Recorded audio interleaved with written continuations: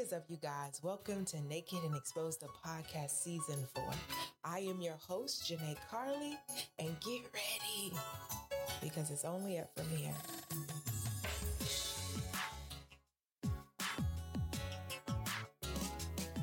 What is up, you guys? Welcome back. I know it's been a minute. I know.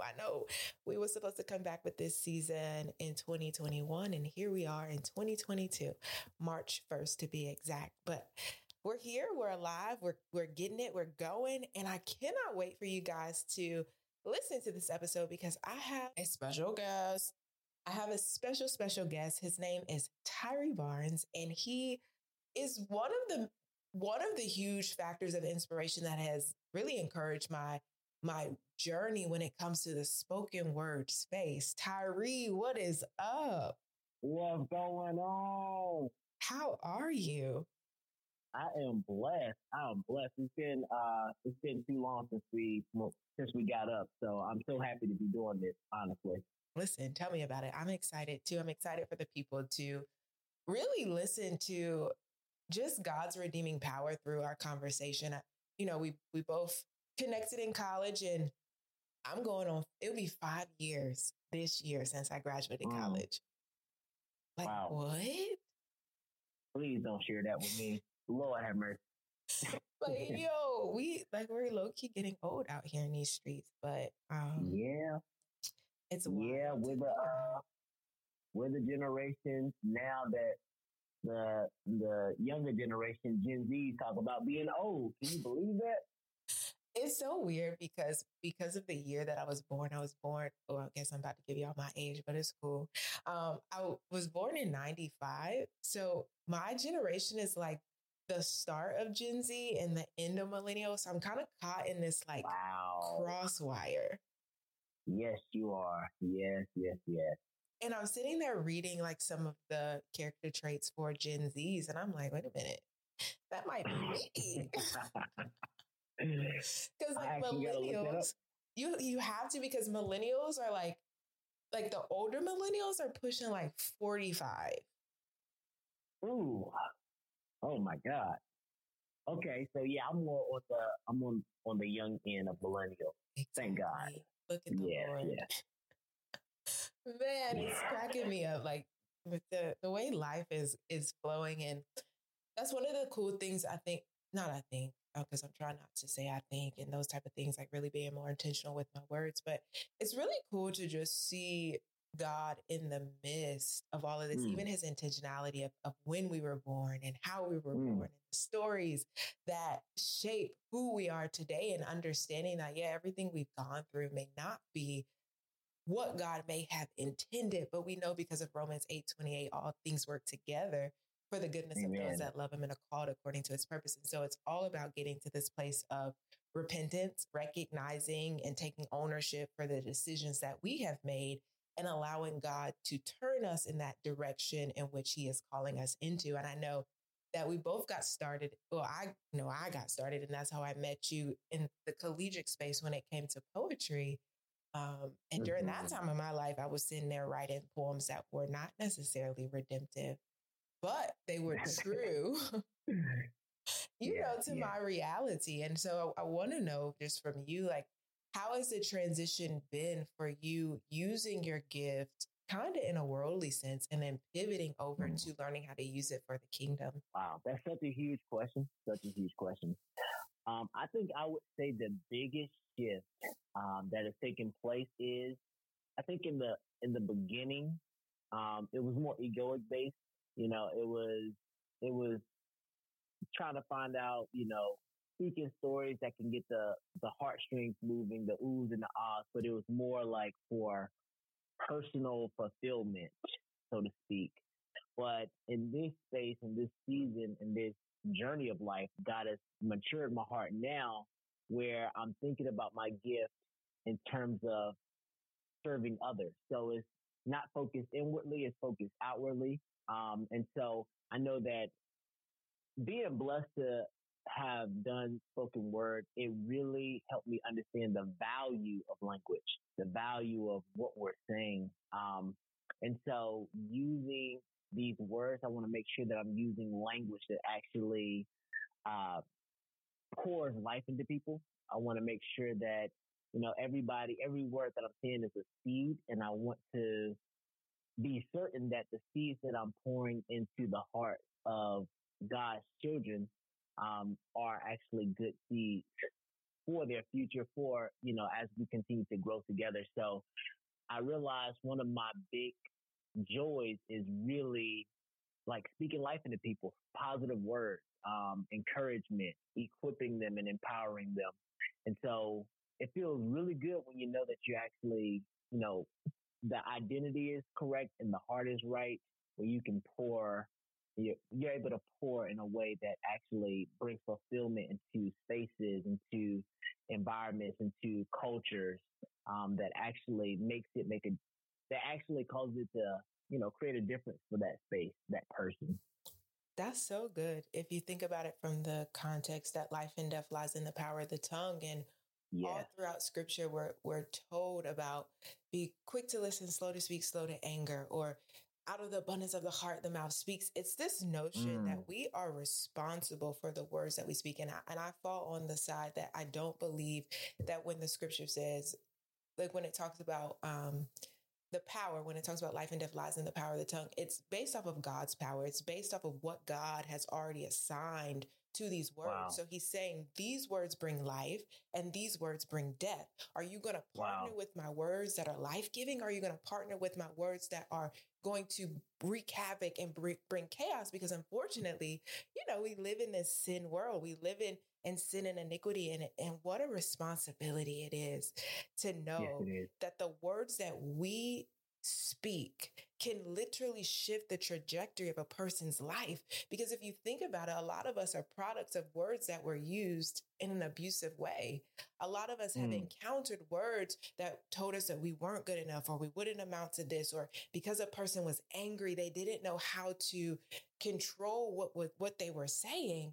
And now it's like we're on this journey of overcoming words that were spoken to actually stand in who God has called us to be. And I'm so grateful for you, because you're able to see really the person. You're able to see the God in a person, even when they can't see the God in themselves. You're able to call out that which they are allowing themselves to suffocate from, and say, hey, you know what? This is not who you are. And let me use the power in my words to edify you and to exhort you and to help you get back onto the track that God is calling you, because we're vessels, like Amen. we'll never have it all figured out. But as long as we're allowing God to have our ear and we're speaking as God speaks, like, look, like, whoa, like what a gift it is. Like words bring healing. Like words are just, gotta love words. When I really sit and think about it, like you really gotta love words. Very much so.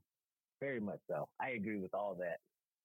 Man, you gotta love words. And so I'm even like just thinking back on my own story, and maybe you have something that you want to share when it pertains to like the moment you realize your words have power. But I remember the most defining moment for me, and y'all I just thank God for grace, because your girl wasn't always in this place of understanding what it takes to live righteous and holy, especially when it comes to speech. But again, there's grace in that, because God knows where you are, and God doesn't want you to wallow in the shame of, oh, I'm still making these mistakes, or I'm doing this. God wants you to allow him in the process so that he can transform you. But I remember sophomore year of college, I had wrote this poem on the B word. I won't, say it on here because I really don't like the B word, and that poem is really intense. And I remember writing the B word, and I was a part of the Black Student Union at the time, because they had noticed my gifting when it came to graphic design. And so I was like, oh, I would like to do spoken word. And, they kind of just blew it off in a sense, like, yeah, we'll give you a spot towards the end of the show, nothing major. And I had went in for rehearsal. But one of the things for me when I do poetry, I don't like to do the performance 100% in practice, because I still want there to be some form of mystery around what is being said. I don't want the people who are there and, in the practice part to kind of know it or to kind of be able to gauge what is going Right. to take place. Because what happens in practice for me is not what happens when I'm actually performing. Because like it's like the Lord takes over. And at the time, I didn't really know it was God. And y'all can debate because of the context, but the gift is without repentance. Like because I am a person who God has given the gift of language, and if we look at it from a more spiritual sense, it just means that I am prophetic.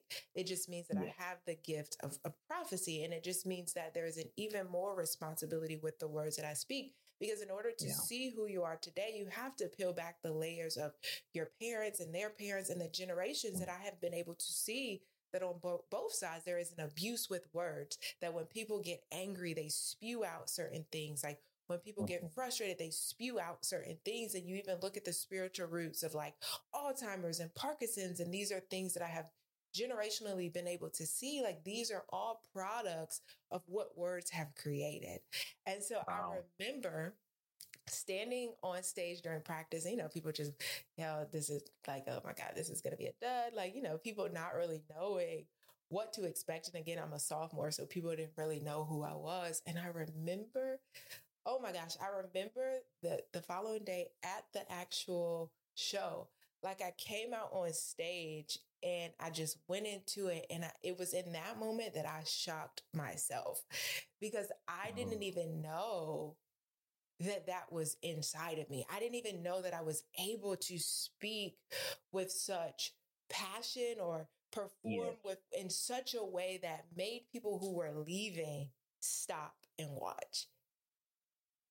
And that was like the defining moment for me. Like what was your defining moment? What was that moment that you realized like, wow, my words actually have weight and this is a huge responsibility?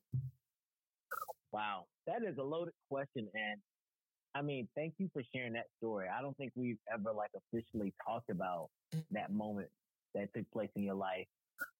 Because I tell you what, finding that place within, like it is not a head thing. It is coming from a deeper, it is, it's not something that you can fabricate. It has to be raw, it has to be real, authentic, and it comes from the moment. And I believe God said it as well. He said, I'll tell you what to say when you get there.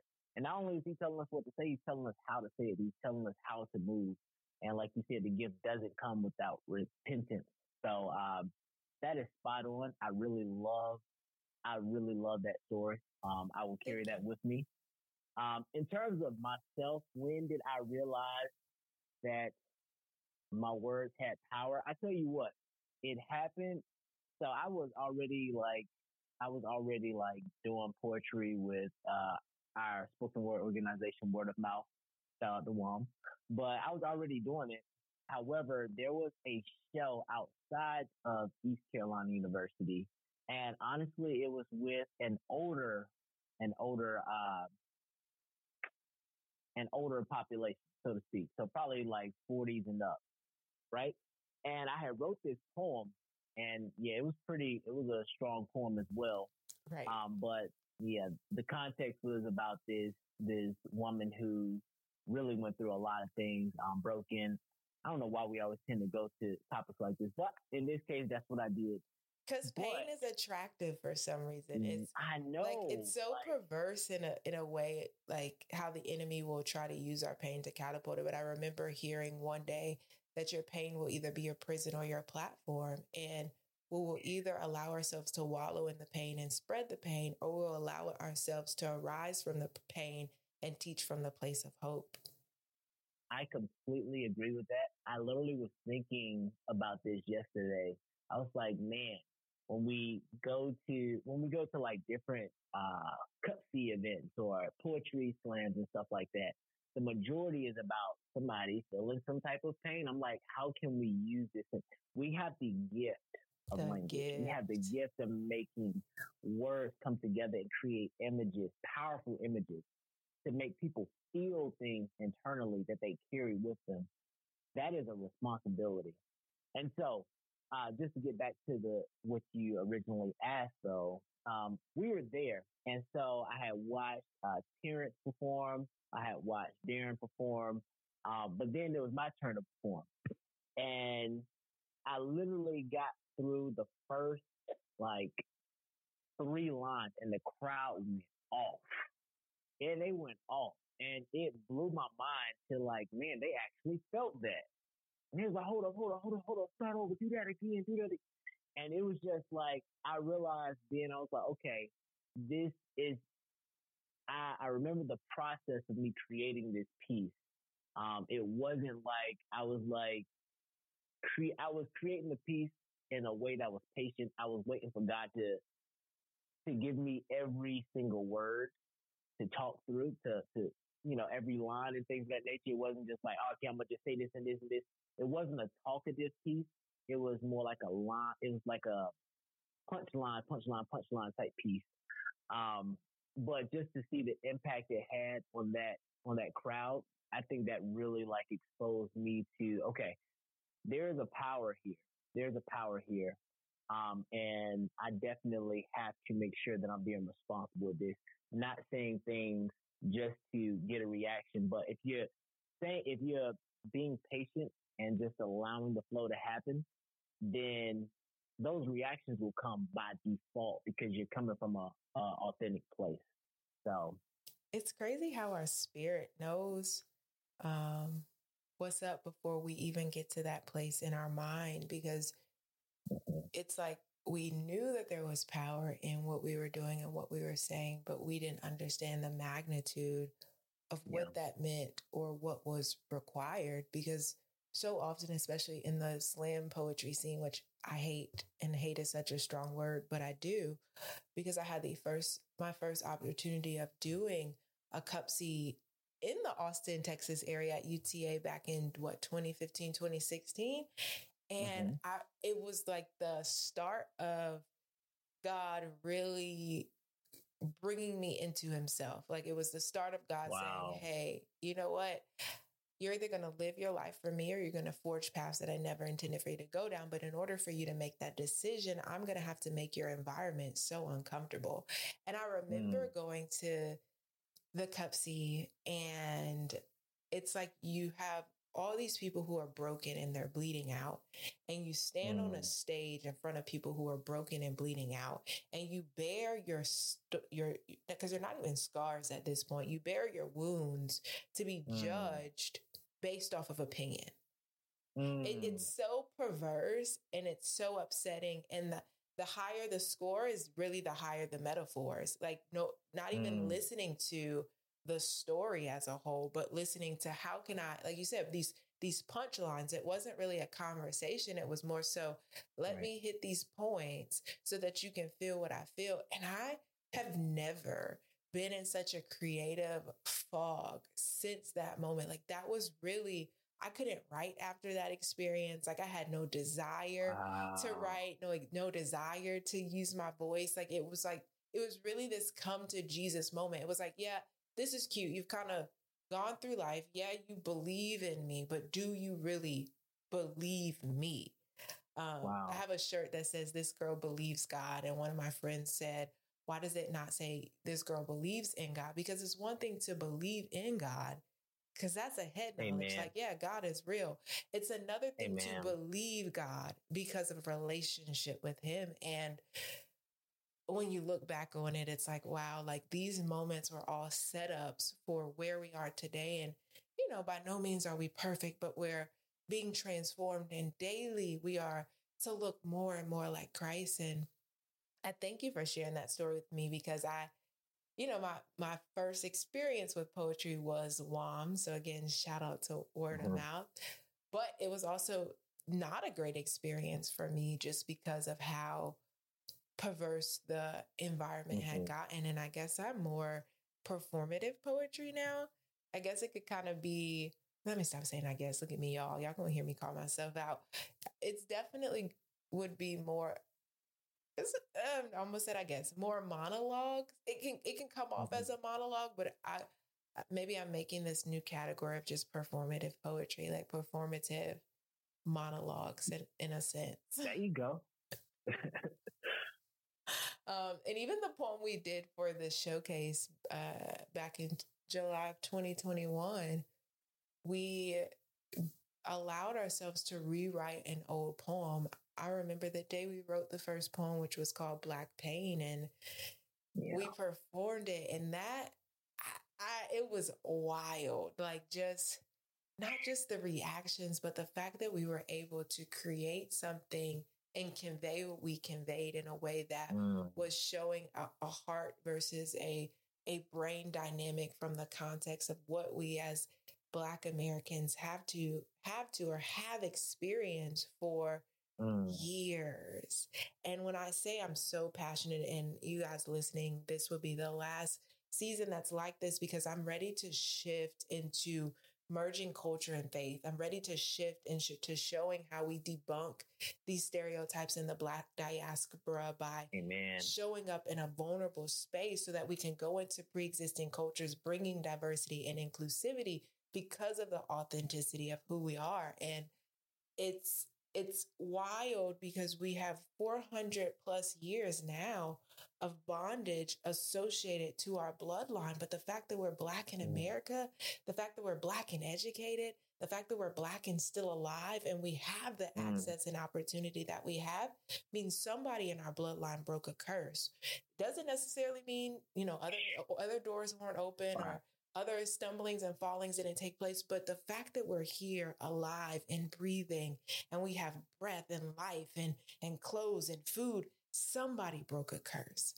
And it's time for us to get to this place where we show that the only reason we're here and the only reason we're alive is because of God.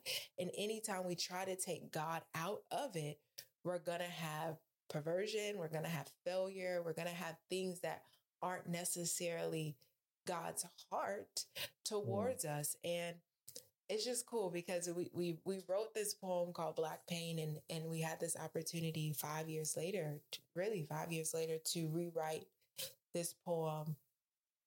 It doesn't even have a name, but it's more so the brain versus the heart in a context of walking with God. Do I live my life for and with God, or do I allow my emotions and my logic to dictate how I operate? Amen. I'll be honest, like, to this day, when I reread that poem, I'm still getting new revelations. Words that were written from us, through us, during that time. God reveals his greater wisdom through, like, some of those lines. I'm like, oh man, I didn't even conceive or consider that point of view. Like, God took me through a journey to write, like, this is why I got you to write this, or reading your lines, this is why I got her to say this. And it's like, it blows my mind because it really pretty much brings us back around to that fact that we are vessels, we are instruments. We are instruments for God's music to blow through. Yes. And it's a gift. It's an honor to be used. It is not about us. It is about being used by God, by the Holy Spirit. And man, it brings fruit when that's the case. So yeah, I that is one of my favorite poems of all time. Honestly, I'm so honored that we got to be used in such a way by God to share with that. I look forward to the day we can record the poem in person. Yeah. Because we did it in Zoom. But I mean, shout out to technology. Like, shout out to the fact that God is helping us to create things that keep us connected, even in the midst of so much turmoil and sorrow. And so we were able to record that poem via Zoom. And if you guys have made it this far in the podcast, this episode actually started with that poem. So you guys were able to hear the recording that we did. And you're so right. Like, what an honor. I find myself in this season of just asking two questions. Like, one, like, who am I that you are mindful of me, God? Like, who am I that you would allow me to get to this place in you where I'm able to see things from your perspective and not from my flesh or my pain or how other people tell me I'm supposed to see it or perceive it. But then also, like, who am I really? Like, who have you really called me to be? Because I sometimes cannot see what other people see. And I get it. Like when you're in the midst of what you're walking through, it's sometimes hard to see the bigger picture. But I thank God for prophecy. I thank God for wise counsel. I thank God for friends who are able to call us out of self-imposed pits, because sometimes these spaces of depression or sorrow and sadness is not because of anything else aside from us and us wrestling with the knowing that there is more for us than what we are allowing ourselves to settle for. And I will say, because before we started recording, Ty, you asked, like, how was I? And if I'm honest, this season is kicking my butt, but it's not even kicking my butt from a depressive heaviness phase, because even though the days are hard, I still have joy. Even though I'm struggling, I'm still able to see God in the future because he's already there. So there's no anxiety and there's no worry, because I believe God is who he says he is. And I believe God is faithful to see it into completion. And I believe God would not bring me this far to leave me, but my flesh. My spirit knows, and Galatians 5 talks about allowing our spirit man to become stronger than our flesh. I'm at this place where my flesh is strong, my spirit, excuse me, is stronger than my flesh, but my flesh is still bucking. Like my flesh is still wrestling. My flesh is still saying, hey, focus on me. But it's like, no, the Lord says to take your thoughts captive in 2 Corinthians 10:5. He says to think about what you think about.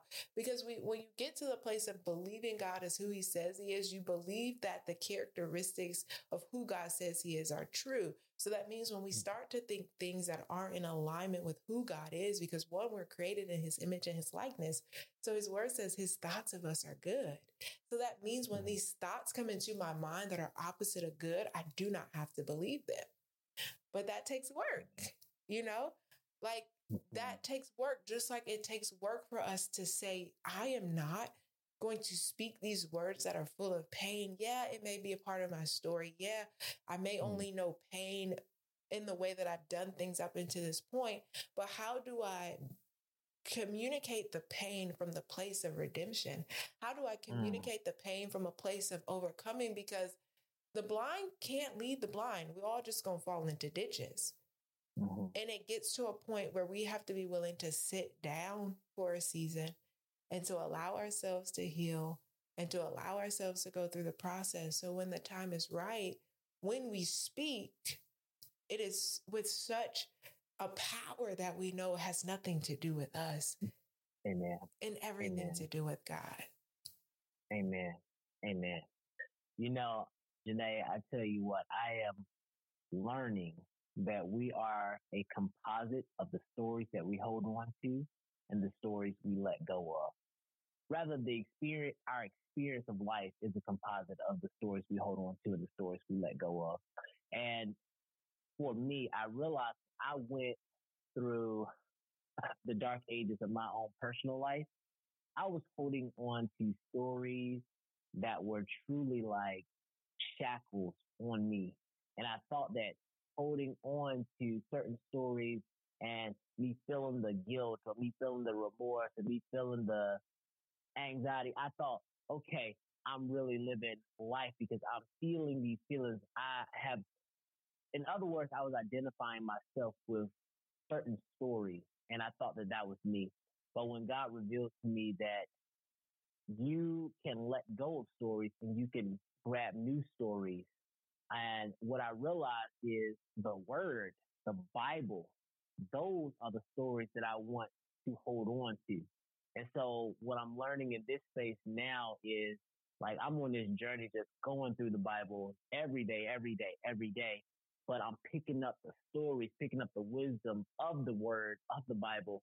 And what is happening simultaneously, those old stories that I used to identify myself with, somebody who cheated, somebody who could never see himself getting married, somebody who was shy, believe it or not. I identify with that story for 4 seasons. Yep, 4 seasons. I made myself shy. It's surreal. I held on to the story of me being shy, a narrative. Just all these stories that I thought were me, and they have just dropped and dropped, and God is just revealing more and more about who He is through the stories of the Bible, and I'm able to now. I'm the beautiful thing about life is we don't have to be the salt. We don't have to be the magic. We just got to be connected to the source that is the salt. We just got to be connected to our Father, our Heavenly Father, and then abundance flows through. Abundance of wisdom, abundance of love, abundance of knowledge, abundance of peace, financial abundance. All these pieces God has placed in the Word. He has placed all of it there. And so that's something I'm learning. I know you, as you were just sharing that, I was just thinking about that in terms of what shifted for me in my life in this season. Wow. Whew, that it's such a loaded reflection because you're realizing that you're carrying. There's a poem that I did season 2, if I'm not mistaken, maybe season 1. At this point, they're all merging together. But it was basically talking about, it's definitely season 1. It was definitely picking up the pieces as I go, collecting the stories that were never meant for me to keep. Oh, God. Oh, sir. And I felt that in a real way. Because it's like we empathize. So especially when you're highly prophetic, which you are, if you did not know, the world will call this person an empath, which is totally not biblical and totally not kingdom. It just means that you're highly prophetic and you have a strong gift of discernment of spirits. Hebrews 5:14 talks about how Hebrews 5 talks about, towards the end of Hebrews 5, it talks about us coming off of milk and starting to chew on meat, which means that God is calling us into a place of maturity where, yeah, we can talk about scripture and talk about the basics of kingdom principle, but it comes to a point in your life where you're going to have to take God for who He is and apply what He's teaching you and walk that thing out. But at the end of Hebrews 5, it says that our gift of discernment of spirits is practiced by distinguishing good and evil. And if you look at Galatians 5, it talks about the things of the flesh. So it shows you how a person's, there's spirits that can be at play, or it can just be the sin nature of a person, which, yes, is influenced by sin. And so if you look at Hebrews 5 and you look at Galatians 5, you see that in order to grow in this gifting, in order to get balance, you have to be able to practice what is you, what is God, and what is the enemy. And it's really a humbling moment because you start to learn, like, okay, this is because of this part of me that was unhealed. And now I have a choice. Do I allow this narrative to continue to make up who I am? Or do I partner with the fact that God says that I'm fearfully and wonderfully made? Do I allow myself to stand in the shame, guilt, and doubt of this moment? Because newsflash, offense is a choice, just like embarrassment is a choice. Like, we choose to be offended. We choose to be embarrassed. Like God says in Deuteronomy, I set before you this day life and death, blessings and curses. You decide. So every day we are making decisions to partner with the lie or to partner with the truth. Like, these are all biblical things, but because the world is, because a lot of us are in immaturity, a lot of us are living in this place of not allowing the word to correct us, because we know that, biblically speaking, correction is a form of love, because we have perverted the lens of correction, and we call it critical or judgmental. Like, the Bible is very clear that if you profess Jesus Christ, that we as believers are supposed to judge one another, not to shame, but to transformation, but to repentance. Like, judgment is to help us to become better, but we look at judgment through the lens of offense because somebody told us that we were an empath. And in reality, we're just prophetic. We're just highly discerning. So we're able to go into environments and listen to people's stories, and we empathize with them because a lot of us are also mercy showers. And nobody told us, like, hey, You were fine 2 minutes ago. You walked into this environment. Now you're cranky and you're irritable. That's not your emotion. So throw that emotion off or pray that emotion off. Intercede for the person that you're picking up on, even if you don't know who it is. And as you cultivate this gift, God will start to show you the people. God will start to give you insight. God will start to grow this gift because it's in you. It's who God has called you to be. But because we're looking and allowing the world to give us language, we end up going down paths of witchcraft and occult practices, not realizing that this is just a perverse way of the kingdom. Like God's kingdom is always going to bring life. It's always going to bring joy, peace, patience, goodness, kindness, gentleness, faithfulness, and self-control. Like one of the ways to know if it's God is to discern your peace when you make the decision. And it doesn't mean making a decision with God isn't going to come with its struggles, because we have to wrestle with our flesh. But let me say this, as to you guys who are listening, all God wants is you to make a decision from the place of relationship with Him. If you're making a decision from the posture of your heart that says, God, I'm doing this to please you.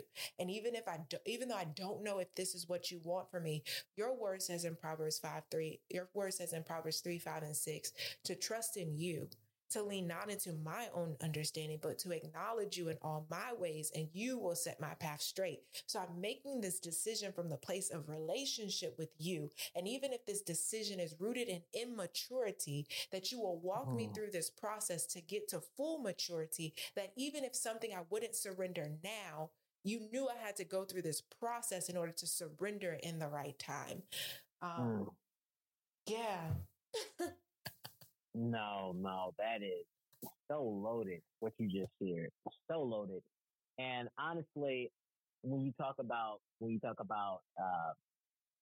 pretty much our generation, a lot of us, we try to find other avenues. It's just a cool thing to find secular ways to, I guess you'll say, try to connect or whatever. Some people do it through witchcraft.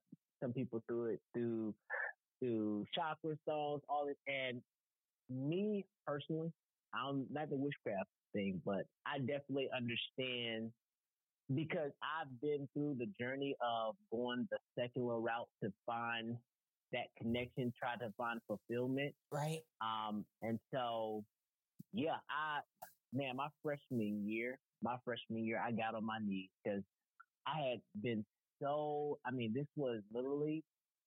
this was the most down time, most confusing time of my life. I could not explain what I was sensing or feeling, but I know it came because years prior to that, I actually once the Pandora's box opened up for me, I just started, going to empty places, empty vessels, so to speak, and I just got empty. I got empty, and it was the first time I felt so much confusion in my body, and I felt honestly the first time in my life a disconnection. All my life, like I see my mom pray. That's the biggest gift my mom has ever given me. The biggest thing I ever seen my mom do is pray every night, 5-10 minutes on her knees, and that is where my relationship started with God and me understanding that I have a relationship with my father. And I was a kid at that point. And so when I got older, 16, 17 years old, now the first time in my life, I don't feel that relationship. It scared the mess out of me. And so what I did, freshman year, very first day of college, I got on my knees and I was hurting. I said, God, if you exist, prove to me you exist and I won't have any questions. Got to the point that I had to, God, do you really exist? And from that moment, it's like, I can't explain. It's like my brain broke. But it was the first time I felt like all the confusion in my head, but the peace I felt inside helped me understand I wasn't the confusion in my head. I felt God literally just carrying me through that space. But then I was like, oh man, this is awesome. Started to go to church some and all that for a few months. Then after that, I kind of strayed away. What they say, a living sacrifice has a habit of swallowing its way off the altar. Wow. And so that's kind of what I did for sure. And I started searching for that peace, to be honest. I started searching for that peace in other ways, and I started studying things like Buddhism. I started studying. I went to India. You know what I mean? I studied. I saw the Dalai Lama. I saw a lot of things, and honestly, what I tell you what, God always uses it for His good. Always, 100%, 100%. God is the master writer. And I was there, and what led me back for understanding that time, that peace that you found it. You know exactly where you found it. Stop going everywhere else. But I was there, and I had talked to a Tibetan monk, and I asked him what did he believe, what did the Tibetan monk believe was the most powerful force in the universe? And he said that they believe that unconditional love was the most powerful force in the universe. That moment led me to really learn to, I was like, okay, well, love, unconditional love, love without attachment. Okay. That led me back to the word. And that's where agape, me going by the artist name Agape, and it led me back to Christ. That was my journey back to, dang, this word has everything I've been looking for in it. And I'm trying to find these new cool secular millennial Gen Z ways of doing what already originally brings the peace, the masterpiece bringer. And so that right there was a shift for me. And I started returning back to the word a lot more.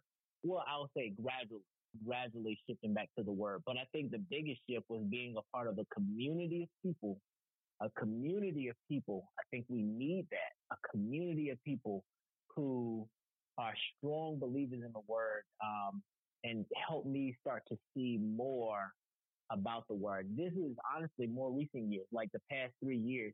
It was me going from believing in God, like you say, to believing God. Because that's when I started to truly like, okay, your word says this, I'm going to apply this. And piece by piece, just starting to apply it. Now, what started taking place is my identity started to really shift for understanding that I'm a kid of the King. I'm a kid of the King.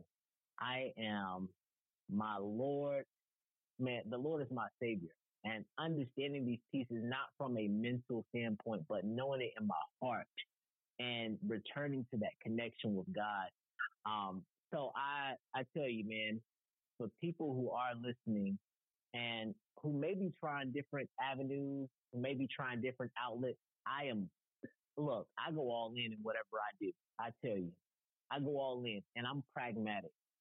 So God is the way. Jesus is the way. And this is my personal account, personal experience, personal testimony, not from somebody who just stayed in the church his whole life.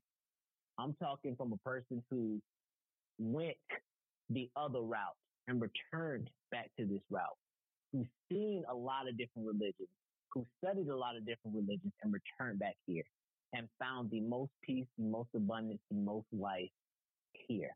So I think that makes the world a difference. Just want to share that. Sir, on that note, what? We might as well end the show. And I say that because as you were talking, I heard piece by piece. So I saw it PIEC. Oh my God, can I not spell on this day? PIECE, but I also saw PACE. So piece by piece and piece by piece, and you can even interchange the piece by piece.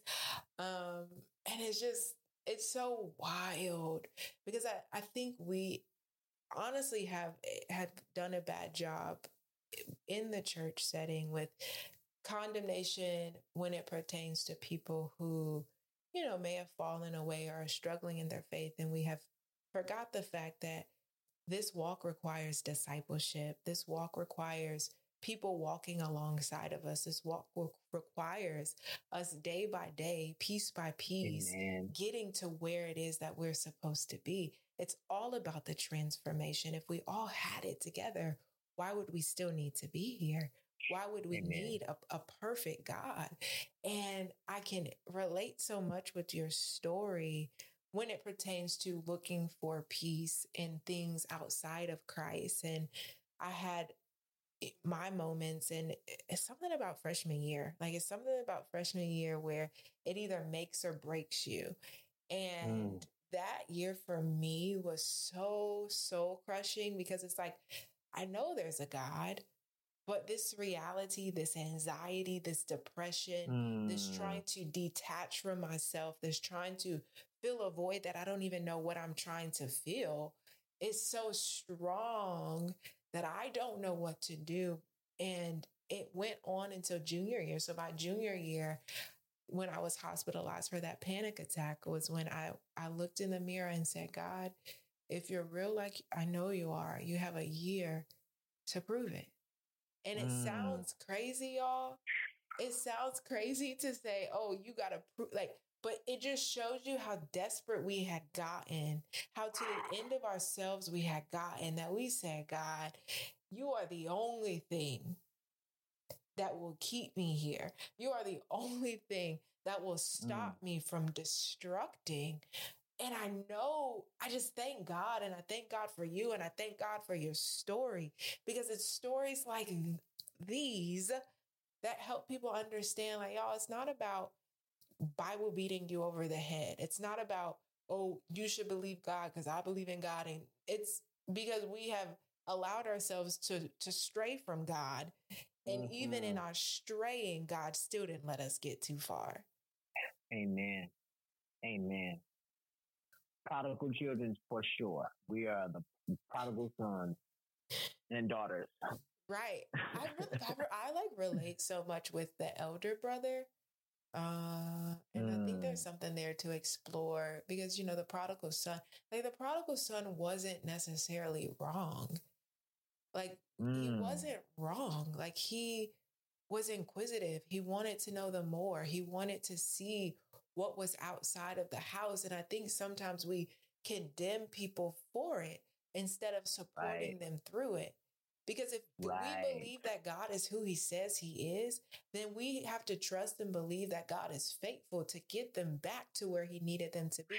That's why when we see people like Joseph Solomon and these other leaders in the faith, or people who are so prominent in their voices, saying that they no longer believe in Christianity, or, you know, they're wrestling with this concept of being a Christian, give them the grace and the space and intercede on their behalf, because maybe they met religion and never actually had relationship. Maybe there's something in their bloodline that's blocking them from being able to fall fully head first into Christ. But it takes this moment of straying to get them to the point that they need to be. And we always, you know, sometimes, unfortunately, this prodigal son is taught in a condemning way of, oh, this is what happens when you stray. Like, yeah, but sometimes you got to get in the dirt. You got to get dirty with the pig sometimes. To understand that there is more inside of you than what you are settling for. And even with the elder brother, I empathize with him so much, because I never left Christ. Like, no, I never denounced Christianity or said God wasn't real. There wasn't a moment where I didn't pray. Was I disappointed? Absolutely. But my story looks more like the elder brother, the one who stays and commits and does the work, but allows the resentment and the jealousy to take a bitter root. Yeah. So, and the elder brother is the one we don't really hear about, but there's so much power in it. Like, the Lord is kind, and I'm so grateful for this episode, because it's just making me like look at things a little bit differently. And I just thank God for God. I thank God that we have a right mind. Praise God. So before we close, Ty, is there anything you want to leave with the people as they go on and reflect? Because one of the huge things that I encourage on this platform is that people get a journal and they sit with themselves and they sit with God and they write the things out. And so I the question that I would encourage you guys to ask yourselves and to journal is, do you believe in God or do you believe God? Yes. I think I would. I think I would also add to that. God is 24/7 present. 24/7 present. You can talk to God anytime, any space. You can see God anywhere because we are in the heart of God. We are in the heart of God. And so understanding like when you see that sun, like what I found is when you're talking about building those relationship ties with Christ, I realize gratitude is such a grand connector. Just finding things around you just to be grateful for, finding things in your journey, in your story, to be grateful for, because you're more than the pain that you went through. You're also the joy that you've given someone. You're also the words of encouragement. You're also um, that smile that you gave to a stranger. Be finding those moments of gratitude um, just builds connection and builds relationships. So I encourage that as well in your journey. Come on, guys. Come on, Ty. That's awesome. Well, guys, I thank you for rocking with us on the first episode of season 4, Only Up From Here, Naked and Exposed, the podcast. And if you got something from this, I encourage you to share it with other people that you feel can be inspired and encouraged to continue to go forward, to continue to keep going, and to not give up here, because God is faithful to complete what He started. Mm-hmm. And we love you guys and we appreciate you guys. And we'll talk to you soon. Holla.